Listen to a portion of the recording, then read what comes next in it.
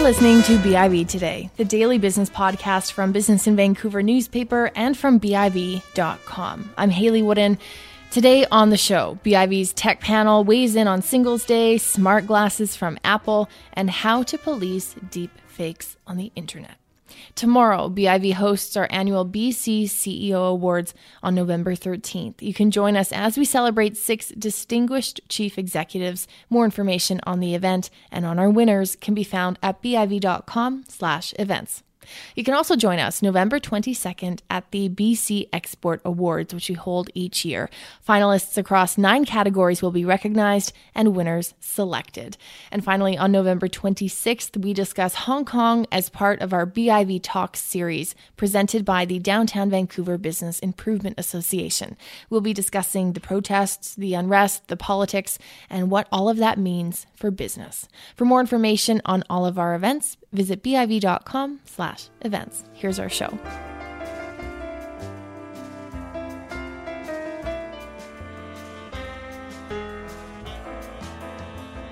Linda Faucus, CEO of Glue Technology Society, joins me now along with Owen Ingram, CTO of Easy Market. Thank you both for coming in. Thanks for having me. Good morning. Top of the list for our tech topics today, Singles Day, bigger than Black Friday and Cyber Monday combined, bringing in more than $38 billion US.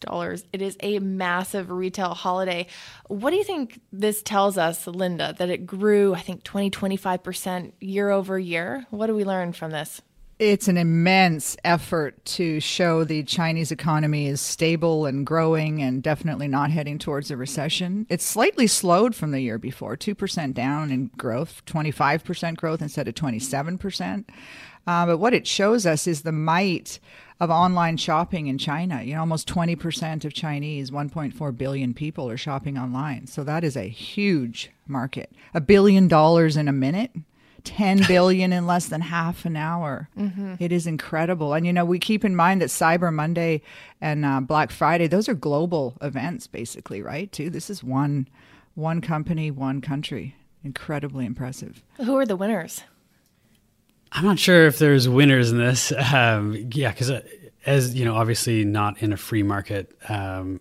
Obviously, we know that there's a bit of hand-holding to the whole process. So it's hard to see it as equivalent to Amazon or something else because you only have one option. So, well, imagine if the option was not growing at 25% or 27%. I'm guessing exactly right. The government was not going to let that happen. Right. How could they send out a bad economic forecast? It's basically like the national economic forecast, right? How much money is being spent on Singles Day? Yeah, like the empty homes, because homes are how you calculate economic growth. It's always kind of, you have to take it with a grain of salt. I was surprised that the majority of it was inner China. That Alibaba makes most of their money from just commerce inside of China. I thought it was more international, but I was surprised to see those numbers. And I don't know how it gets cheaper. I mean, when you look on Alibaba, of course, it takes 60 days to ship to you, but these things are just pennies. So how do you even make money on a deal? Or do they? I would like to see their profit margins, actually, to see exactly what happens. I was very interested to see 143 million for Estee Lauder products pre-ordered, American dollars, and $14 million in iPhone orders. Right, yeah. Pre-orders. I don't know how much an iPhone went for, though. It's hard to find that information as a quick Google search. But those are pre-orders. So that is a huge chunk of change for both of those companies. Yeah, again, I'd like to see the iPhones, like what kind of margins they make on those and how it works, because I'm just a little bit skeptical that it's a bit of a smoke show. But well, and we know that Apple doesn't discount their products, right? So you're lucky to get 6, 7, 8, maybe 10% off on an Apple product. That's just, they don't discount their hardware that much. Certainly not on the mobile end. So I'd be very curious to know how much the discounts were. Yeah, it's interesting. And I take your point, too, that it's mostly internal revenue, right? We've spoken before on the show a little bit about Alibaba's push to North America and other markets. Are we seeing them break through to other areas yet and compete, say, more directly with Amazon? Have they been successful in that?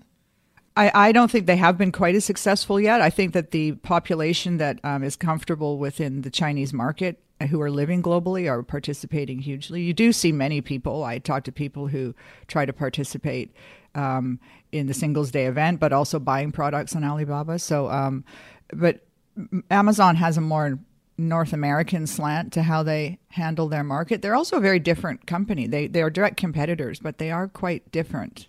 If you've ever experienced both platforms, it's not the same experience. Yeah, there's actually a lot of great little tech gadgets you can buy from AliExpress, and it's funny because it's almost like a gift to your future self because you forget about it. Yeah. And then in the mail you get this Chinese package, and you can open it up like a birthday present or something. It's actually pretty funny though. The whole singles thing, the anti-Valentine's Day, I thought that was genius actually. Yeah. Exactly. What are all the singles going to do? We need to give them a shopping day to take their woes off their heartache. Yeah, so that's a bit of a benevolent type of angle on it. It's also, though, Amazon really launched huge into the Chinese market when they started offering a lot of the manufactured products from China on their marketplace.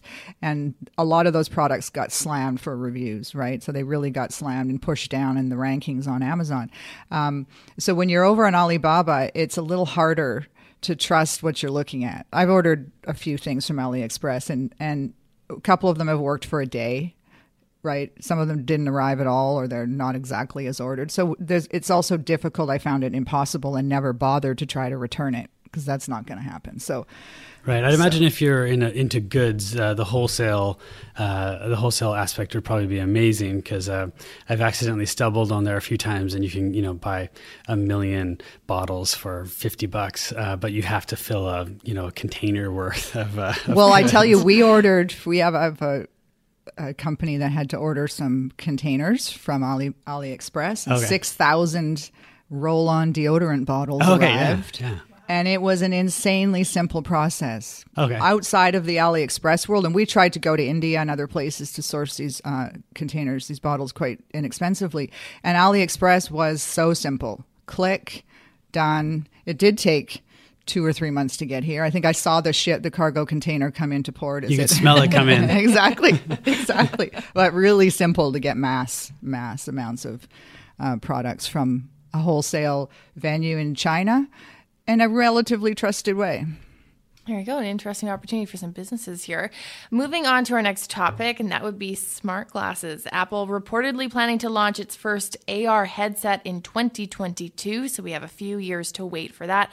But I'm curious, do we think that Apple's going to be the one, Owen, to really make smart glasses mainstream? Because many companies have tried before and not succeeded. Yeah, I really hope so.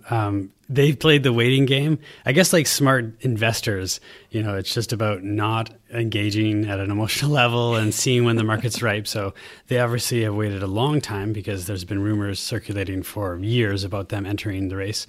In fact, I've seen them being set as already the leader without them, before they've even announced it.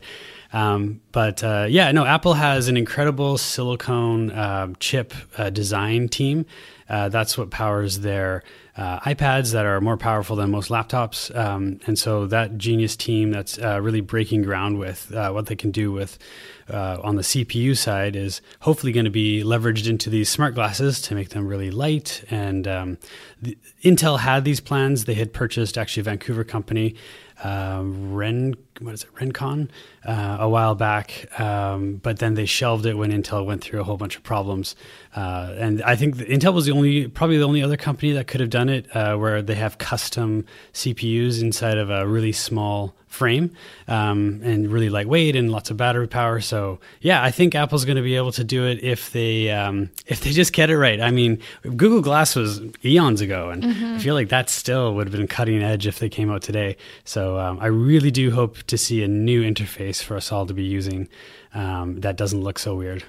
And I think if anyone can get the design right, is going to be Apple, even without Johnny Ive in-house. Perhaps he's going to be consulting on the project. Who knows? But the ROS, I think they're calling the operating system for the VR, AR side of Apple, the ROS right now. I think it's going to be fascinating. I'm a user of the Apple Watch. I have my AirPods. I've obviously got my other Apple devices, iPhone, etc. But I love the Watch AirPod combo. I really love the leaving my phone in my bag or my car or not taking it on my run.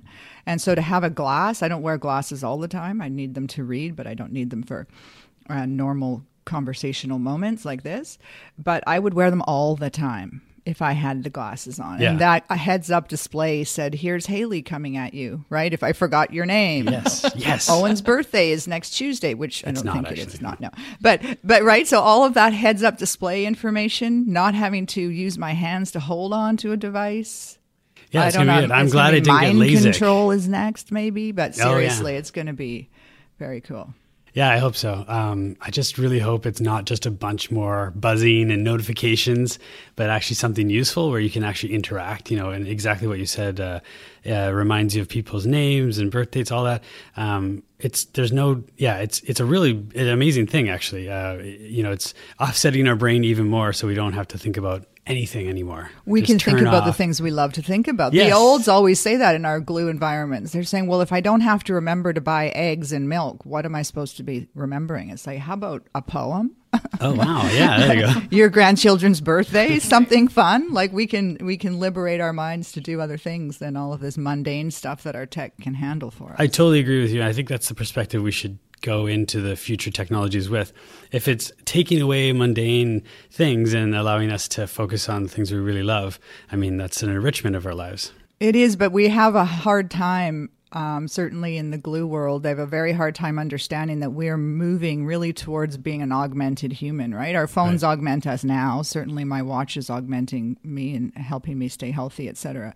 And so as we move towards a wearable that's always on, we're really moving towards that augmented human space, which a lot of people are going to be quite uncomfortable with.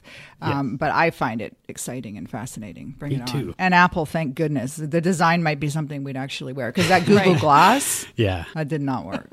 Something sleek. Something Look a lot nicer. sleek. Yeah. Like Owen's glasses now. Thank Those you. are good. Yes. Probably a bit more expensive than these ones. But. Where would Apple get the information? Like for a birthday, would you have to input that like you would your contacts? Do they already have it from iTunes accounts? Where are they going to pull all this information So from? the birthdays come from you setting it up in a contact in the Apple world. So I would put Haley or Owen as a contact and I would put your birthday right in there. And then the birthdays calendar pops up and says, it's Owen's birthday, not next week. So it's still very user driven. You're not relying on some sort of database that Apple has, that they open it up for other users, or is that maybe where the value Yeah, that's where it come gets really interesting with the AI component, because ideally it can predict things. So it's not a bunch of manual work to in order for it to tell you things that you basically told it to tell you. If you, for example, you can drive around and it's kind of figuring out that you're lost, it could put on a heads up display to say, turn right here next because it knows kind of where you're going. That would be very useful. Or if it just, for example, facial recognized people and had a massive database of all their birth dates, you wouldn't have to enter anything. That gets a little bit tricky with, again, the hardware because that type of processing is pretty heavy. That's where it would need to be connected to your phone or maybe even an internet connection within the glasses. But that's what I would like to see is where it's not just an addition to what you've already set, but it's actually giving you information that you need. Well, like the iPhones or mobile technology with Apple's doing now. And so if you open up the Starbucks app every day at 9:00 in the morning, you go to look at your Siri suggestions, the Starbucks app sitting there waiting for you because it knows you might want to open the Starbucks app or look at your Facebook or send a tweet or whatever. So you can see that might pop up on the screen. Hey, by the way, it's 9:00. You're having your coffee. Order now with the Starbucks icon flashing on your retina. It does sound a little No, it's great. crazy, doesn't it? Yeah, there will be people sitting in meetings, I'm sure, and watching Apple TV or Apple Plus, that's right? the thing. Everyone's going to have to really perfect that not vacant stare. Look. Yeah. Like And I'm not laugh completely accidentally. I'm completely listening to you, but I'm not listening to you because I'm yeah. watching a YouTube video. If only there were an app for that. I don't know if we're quite there yet. Our final topic, deep fakes. Twitter has released its deep fake policy for public comment, available until almost the end of the month. And one of the more controversial elements, I would say, is that they're not deciding to remove deep fakes altogether. They're asking for feedback on this, but instead they would flag it as content that is potentially a deep fake. What do we think about this? There's a lot of ethical implications. There's the entertaining side. There's the fact that this is a reality. What do we think of how Twitter's trying to approach this? I think that it's great that Twitter's using the hive mind to get feedback on how we feel about manipulation of these images and this synthetic content entering our social media lives. Very opposed to the way Facebook did it. Facebook just jumped in and said, here's how we're going to do it. Don't really want your feedback. But I also think we're at a time when very clearly, especially with this deepfake technology, we need to get a governing body to be taking a look at how we're going to manage these political ads, these ads and this content that can harm people, that can harm democracy. And it is beyond Twitter and Facebook to manage that responsibility. I think it's great that Twitter's reaching out, and it'd be fascinating to see next week is the end of the poll they're doing with all their users. It's going to be so interesting to see. Hopefully they make some of that public and we can see the feedback. But it's too important to leave in the hands of Jack Dorsey or Mark Zuckerberg. We need people who are impartial, who can cross boundaries across technologies and technology companies and around the world, maybe, to ensure that we are not harmed by this incredible technology that is coming at us fast. And we will not be able to tell the difference between a synthetic image and a real one, or voice for that matter, right? This doesn't just have to be images. This can be voices as well. Yeah. Anything digital. Yeah, so the video's new. We've all seen, photoshopped images and whatnot. So it's not like 100% new. And I think that it will be a game of cat and mouse to automatically flag these things. So I agree, some sort of governing body, specifically when it comes to political, or if, the people are stealing money from phishing attacks, whatever the equivalent of that is with video. But I do think in some senses it's a good thing, because people cannot trust so easily what they see online. We've all accidentally read a headline of an Onion article and had a response, even though I've actually seen it shared on Facebook before. How could they? When it's obviously a satire. And so I think that the idea of being more critically thought, or at least just coming to the sense that there are certain sources you can trust. And I think that's actually a key piece. And there's certain sources you can't, or rather anything else you can't by default. It has to be a default trustless type of setting in our minds. And I think this deepfake is actually bringing up a larger, more serious concern about, now that the internet's a big deal, we all have to realize that things can be faked. You can't trust anyone. And then this is where actually the internet has already solved this with encryption. There's been so many hacks over the years where someone's pretending to be someone else. And so what we have now is, the green bar at the top of your web browser, and you can look at the domain to see that is in fact, whatever website you're supposed to be, you wanted, so you don't accidentally put in your credit card into CICC instead of CIBC. And so, I think it's actually a good thing for everyone to wake up and realize that you have to have your known trusted sources. And then this is where journalism, again, is kind of revived a bit, because we're going to be looking more and more to trusted sources. And people sharing stuff on Facebook, the onslaught of shame in the comments if they share a fake article, that will, be a stick method for people to embrace the trustless idea. So I think in some ways it's actually going to be helpful for a lot of people who are a bit too naive to be navigating the internet right now. And don't trust your friends, because what your friend might have read online and said, did you know this? Yeah. Stat. Yeah, so the echo chambers that we're creating online will actually break down a bit, which is great. So in some sense, it's actually a good thing for us to get out of this immature stage of trusting things. What is interesting, though, is we're talking about the digital world. We're talking about creating this chain of trust on the content that we're looking at, but this isn't spilling over into TV, print, or radio. And so we see this political system that's drowning in money, right, that is using the social media space specifically to create ads and A/B tests and content to manipulate, in some cases, manipulate voters.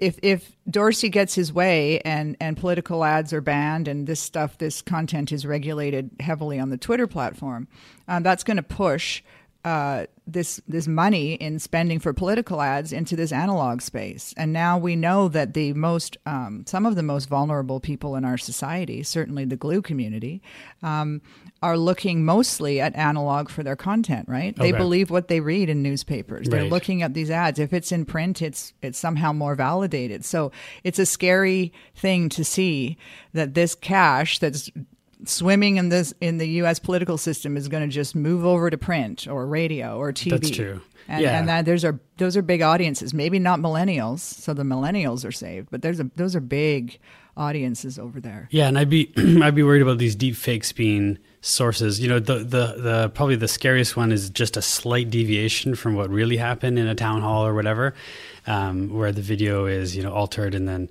journalists will pick up on that as a source and print it or whatever. So it will actually make the journalists' lives harder to get to the real truth of things, which has always been the case, you know, with, you know, fake data and stuff. But this is just making it a bit harder for everyone. And there's Dorsey doing a shout out saying we don't have the technology in house to analyze this data and figure out if it's fake or not. We're reaching out to partners. Right. Connect with us and let us know if you can be a partner to help us analyze this content. So hopefully the good guys win the battle, and we can do in some sort of close to real time solution to analyzing these images, videos, voice data that's coming in. But in the meantime, it's such a good fake. We cannot trust the digital content we see. That's just the world we live in right now. I do like the flagging systems that usually, you know, I think like pretty much everyone has a flagging system to flag bad content. And then you can have reprimands for the poster, the account that's actually posting it.